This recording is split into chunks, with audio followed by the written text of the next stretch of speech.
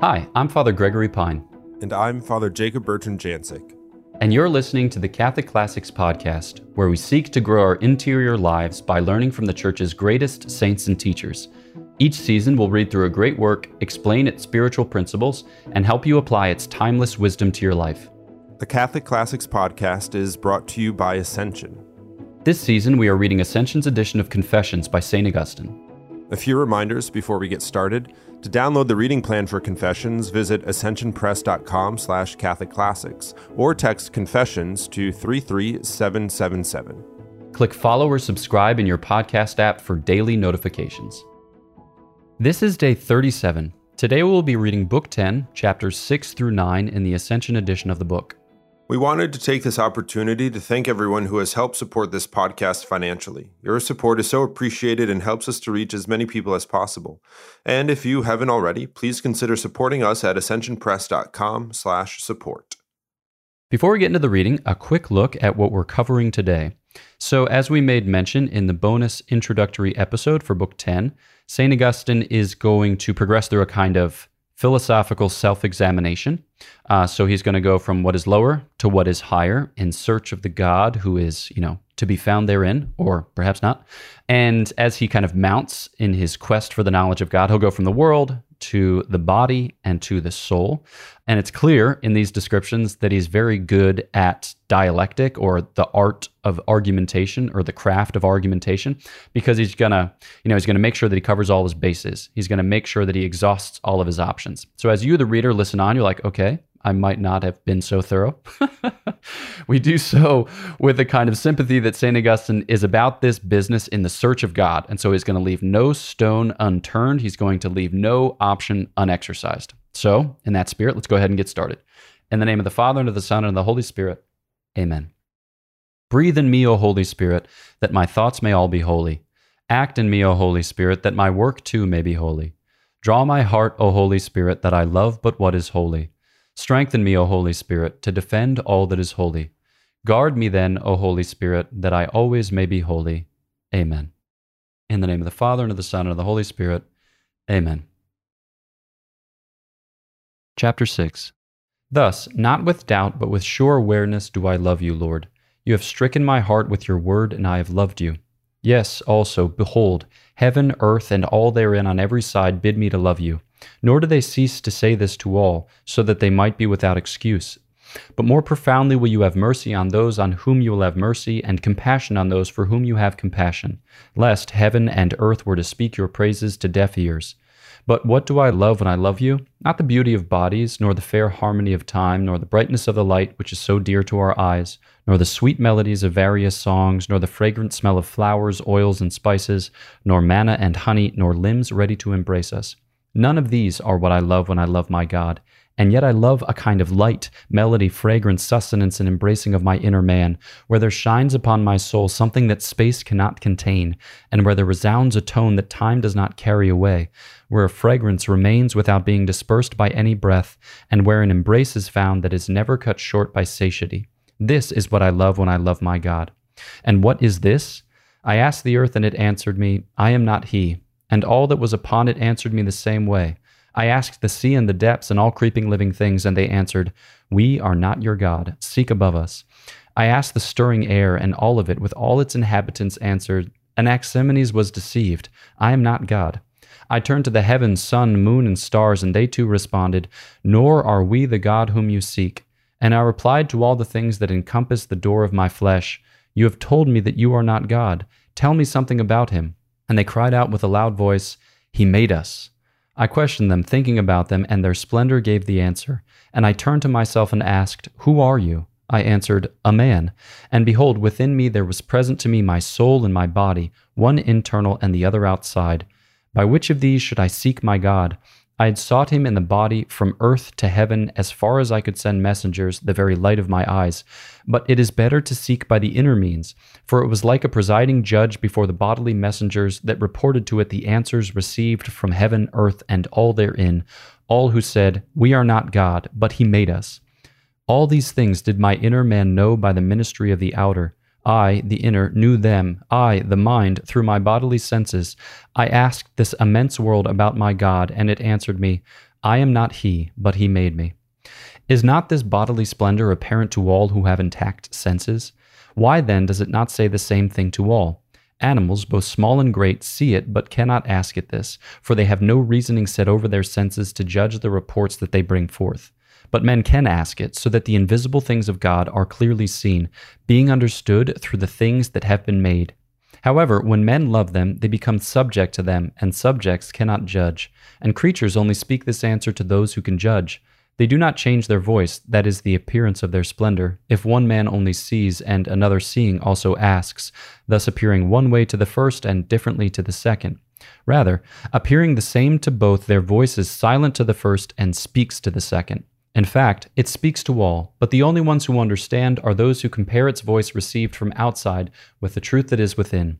For truth says unto me, neither heaven, nor earth, nor any other body is your God.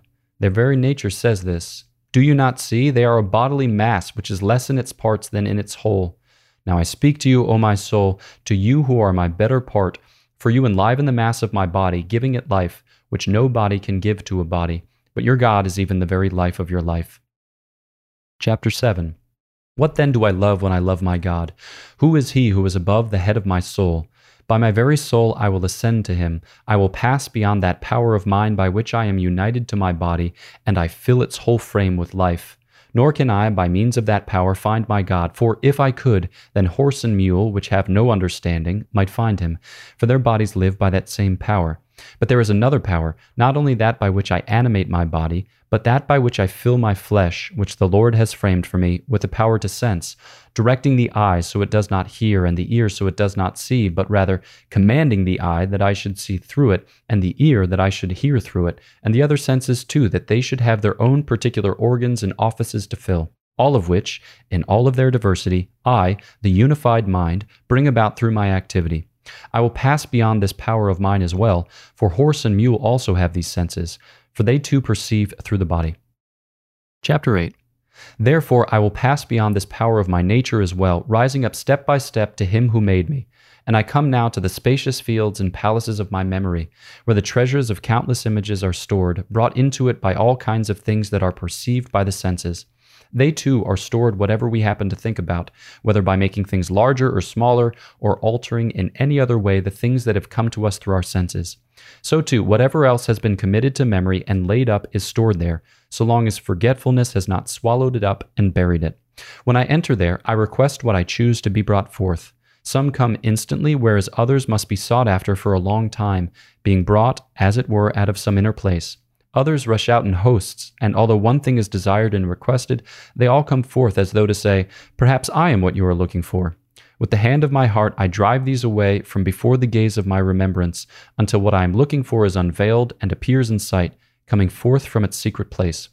Other things come readily in uninterrupted order, just as they are called for, those in the front making way for those that come after them, and as they make their way, they pass back away out of sight, ready to come forth again at will, all of which takes place when I repeat something by heart. Everything there is preserved separately and under general headings, each having entered by its own particular avenue. Through the eyes comes light, all colors and bodily forms. Through the ears, all sorts of sounds. By way of the nostrils, all smells. By the mouth, all tastes. And by the physical sensation of the whole body, whatever is hard or soft, hot or cold, smooth or rugged, heavy or light, whether inside or outside the body. All of these are received within the immense recesses of memory, in her countless secret and inexpressible windings, to be reflected on and brought forth as needed, each entering by its own gate and finding there a place to be stored. Yet it is not the things themselves that enter therein, but only the images of the things that are perceived, now ready there for thought to recall them. Who can tell how these images are formed, even though it is quite clear what sense they each come from for storage therein? For even while I dwell in darkness and silence, I can produce colors in my memory whenever I choose, distinguishing there between black and white and whatever others that I might will. Nor do sounds break in and disturb the image sketched before my eyes, which I am now reviewing, though they too are there, lying dormant and laid up, as it were, in their own place apart. For these too can be called forth, and they will immediately appear. For though my tongue is still and my throat is silent, none the less I can sing as much as I wish. Nor do those images of colors, which nonetheless are there, intrude and interrupt when another store, which had flowed in by the ears, is called forth. So too I can recall at my pleasure all the other things, piled in and piled high by the other senses. Yes, I distinguish the smell of lilies from violets without smelling a thing, and I can prefer honey to sweet wine, smooth feelings over rugged ones, all the while neither tasting nor handling a thing, but only holding all this in memory. All this I perform within myself in the vast halls of my memory. For within me, heaven, earth, sea, and whatever I might think about there are all present within me, in addition to what I have forgotten. And there too I also meet myself, in memory recalling myself, as well as when, where, and what I have done, along with how I felt at the time. There is found all that I remember, either through my own experience or on the word of others. From the same storehouse, I myself continuously combine with the past various likenesses of things that I have experienced or have believed from my experience, and from this I infer future actions, events, and hopes, reflecting again on all this in the present. I will do this or that, I say to myself, in that great storehouse of my mind, filled with the images of so many and such great things, telling myself, and this or that will follow. Oh, may this or that come to pass. May God prevent this or that from happening. And when I speak such things to myself, the images of all that I am speaking about are present to me, coming forth from that same treasure of memory, and I would not speak of any of them if there were no images of them. Great is this power of memory, all too great, O my God. How large and boundless a chamber it is. Who has ever sounded it down to its depths? Yet this is a power of mine and belongs to my nature, nor do I myself comprehend all that I am. Therefore is the soul too narrow to contain itself, and where would be that part of itself that it cannot contain? Is it outside of it, not within? But how then does it not comprehend itself? A wonderful admiration surprises me, and amazement grasps me. Men go abroad to admire the heights of the mountains, the mighty billowing waves of the sea, the broad tides of the rivers, the great expanses of the oceans, and the revolution of the stars, yet all the while they pass right by themselves. Nor do they marvel that when I spoke about all these things, I did not see them with my eyes, though I could not have spoken about them unless I at the same time saw the mountains, billowing seas, rivers, and stars that I had once seen, as well as that ocean that I believe exists, all inwardly in my memory, all with the same sort of vast dimensions as though I saw them abroad outside myself. However, by seeing them, did I not draw them into myself when my eyes beheld them? However, they are not themselves with me, but only their images. And I know the bodily senses by which each of them was impressed upon me. Chapter 9. But this is not all that is retained within the immeasurable capacity of my memory. Here, too, is all that I have learned concerning the liberal arts, and have not yet forgotten, back in some inner place which, however, is no place, nor are they images of them, but are the very things themselves. For what literature is, as well as the art of disputing, and the lists of the types of questions that can be asked, along with any of these sorts of things that I know, all exist in my memory in a way different from what I hold in my memory from the senses, not like the image that remains while the thing passes away, nor like a voice that sounds forth and then passes away only to be recalled by the impression it leaves behind, heard as though it were sounding, when no sound exists any longer, nor like a smell which passes by in the air, affecting the sense of smell, from which it then conveys an image of itself into the memory, enabling us to recall this smell when we remember it, nor like food, which indeed even now in the stomach has no taste, though it still in a way has a taste in the memory, nor as anything that the body perceives by way of touch, which upon removal is still conceived by memory. For those things are not conveyed into memory, only their images, with an admirable swiftness, are caught up and stored there, as it were, in wondrous storehouses, and marvelously brought forth from there by the act of remembering. All right, I thought maybe a good scriptural passage or good scriptural text with which to begin would be Romans 1:20, which St. Augustine cites a couple of times in these chapters, which is, ever since the creation of the world, his invisible nature, namely his eternal power and deity, has been clearly perceived in the things that have been made. And so, St. Paul will go on to say, and so you're without excuse, you pagans who do not acknowledge him present before you in creation. And this verse will often come up in like the philosophical and theological tradition of the church when people are trying to prove things like God exists, all right? So there's this sense that when we inquire into creation, all right, we're going to find God. Not like God is part of creation or mixed up amidst creation, but that God is the creator. Okay, so he's present to creation as giving it being, as giving it a kind of agency, and all of creation is transparent to his gaze. So here we're going to start with, created things in the world around. And St. Augustine is going to ask all different sorts of, like rocks and trees and animals, whether God is to be found there. And they're all going to respond, no, but he made, like, are you God? He's going to ask them. They're going to say, no, we're not. I'm like, a catfish, or I'm like a Venus flytrap. He doesn't actually inquire with those particular things, but you can imagine. And they each respond, no, we're not God, but he made us. So look up, look further, look beyond, and you will be rewarded for your search. So, Father Jacob-Bertrand, we sometimes talk about, the beauty of creation or the beauty of our human experience as a way by which to refer us to God. How do these texts from St. Augustine help us in that effort? Well, at first reading, I don't know if they helped me in the effort because, as you said, he goes on in depth. So we kind of have to bear with St. Augustine's exhaustive dialectic nature, but there's a fullness and a beauty to it all the same as you sort of, stew in it. Stew in it is usually has that, that's usually a negative connotation, right? To stew, as we kind of marinate in it. How about that? Yeah. That's a little bit better. Delicious. There we go. I guess a word that pops into my mind is, when St. Augustine is looking through all of creation to see if that is God, and all of creation, the created world says, nope, keep looking. Not that they have nothing to say about God. They do, as they are the creation of the creator. But this word of vestige, right? This is kind of like the classic word that's used for how God is in the world, right? We're not polytheists. God isn't in the tree. And it doesn't matter what we are. God's not polytheistic in the sense that he's in things. But there are vestiges or sort of footprints of God, of the creator in the created world. And I remember talking about this at some point earlier in this season about how, I think when we were talking about baptism and using the sort of simplicity of the sacraments and the accessibility of the scriptures and their simplicity, when we talked about St. Augustine reading Cicero and comparing it to the scriptures, that God wants to be known. He wants to reveal himself, and he does so not just in sort of spiritual ways, but even in the physical creation of the world. So even though Augustine is looking in, what did you say, catfish and Venus flytraps, which he doesn't record, but, if he was asking a catfish and a Venus flytrap if they're God, there are, even we could see as they direct him to God, the physical world, the created world, the beauty of it is that it shows us the grandeur and beauty of God if we're kind of searching. So we can kind of start there because it's immediate, but it leads us up to what is higher and less readily immediate. But it still points us in a direction if we're looking.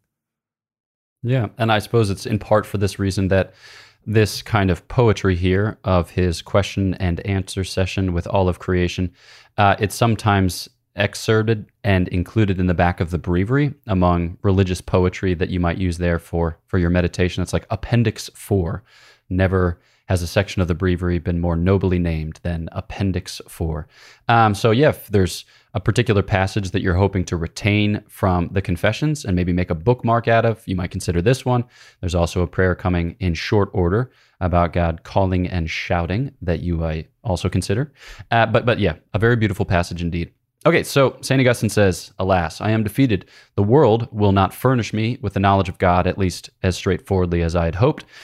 So then where do I turn next? And he's going to turn to the body.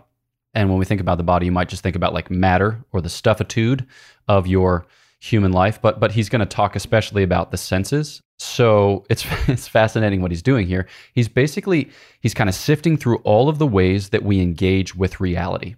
Okay, so you can think about us as like one big open wound of engagement. Like we're looking to have relationships with all kinds of things in creation. We're like, oh my gosh, we could have a relationship with rocks. Like I could throw rocks. I could draw in chalk a target on a barn and throw rocks for somewhere between 7 and 18 hours. Like that's incredible.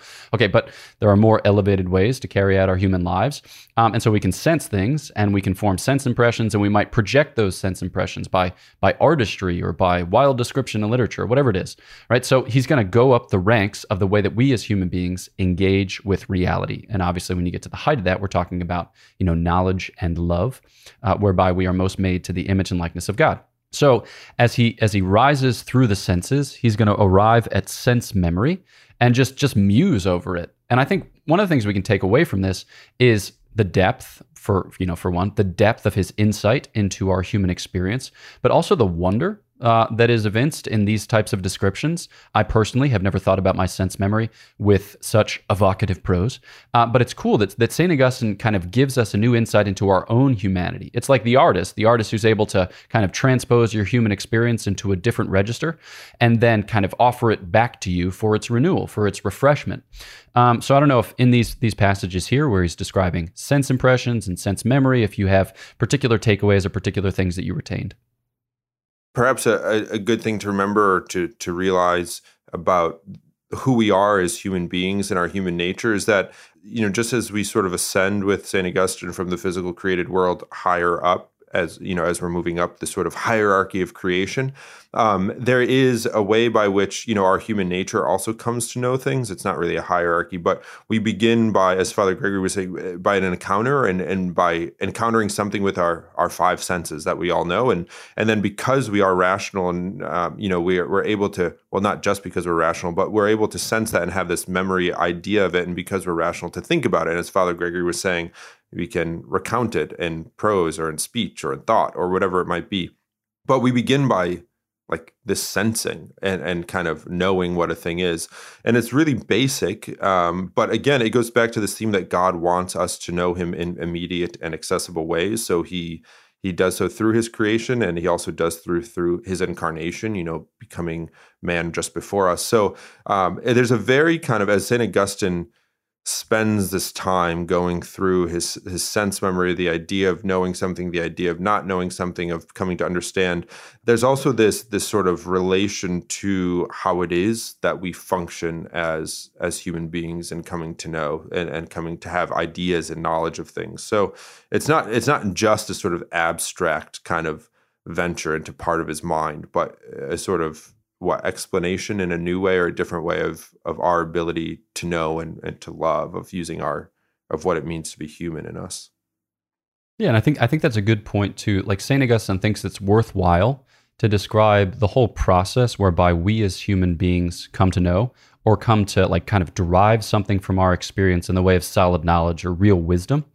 And so maybe just to paint it in broad brushstrokes or give a thumbnail sketch, he basically thinks that, you have your senses, and your senses receive certain things, and he goes through these in exacting detail.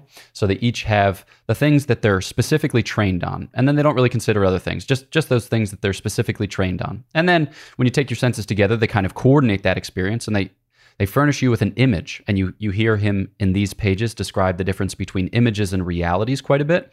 So he's saying what we have in the sense memory is an image. It's not the thing itself. So like, how do we have access to the thing itself? Mind you, he's not tortured by problems of subsequent philosophers in like the 17th and 18th century who were like, I don't know if I can actually get to the thing itself. He's like, no, we definitely have access to the thing itself, but how does that thing itself come to live in us? And so after we've kind of passed through this initial stage, as it were, of sensing, then it's the mind, which has a share in the divine light itself, which is able to draw forth from our sense experience something intelligible, right? So kind of leave behind all the material components, all of the embodied elements, and then just extract the heart of the matter. And in extracting the heart of the matter, that gives us the tools to re-engage with reality and then sift our experience. So that way we can make judgments and we can reason upon them. So that's like the basic shape of the thing. And you might be thinking, this is more involved than I'd hoped for a Catholic classic. I was thinking Introduction to the Devout Life Part 2. Fear not, okay? We're going to pass through these meditations with St. Augustine, and even if they challenge us, even if we find them difficult to comprehend, still, they're going to afford us a greater capacity to engage with our own experience so that we can be better, like made to the image and likeness of God, or so that we can be better in, kind of posing our questions to the Lord and receiving the answers that he tenders in turn. So, Father Jacob-Bertrand, any final thoughts or final encouragements? Yeah, I think the whole purpose here is to be, as you were just saying, is to be a better knower and a better lover, and we do that when we stretch ourselves. So, yeah, it's good. Let Augustine take us by the hand, and we can sort of scoop up what we can scoop up, and if we have to return to the Confessions to scoop up more at another point, then we'll do that. But for now, we're getting a good bit. So it's kind of like drinking from a fire hose, but we'll swallow some of it. It'll be great. That's right. Yep. And sometimes it's good just to keep coming back to the fire hose. Even though it might seem abrasive for your face and mouth, yet still your thirst is sated, at least temporarily, until such time as it's sated perfectly in heaven. That's where we're headed. Great. So next episode, we're going to move on to intellectual memory. So if you thought that this was difficult, just kidding. It'll be great. We'll do it together. All right. Know of our prayers for you. Please pray for us, and we'll catch you next time on Catholic Classics.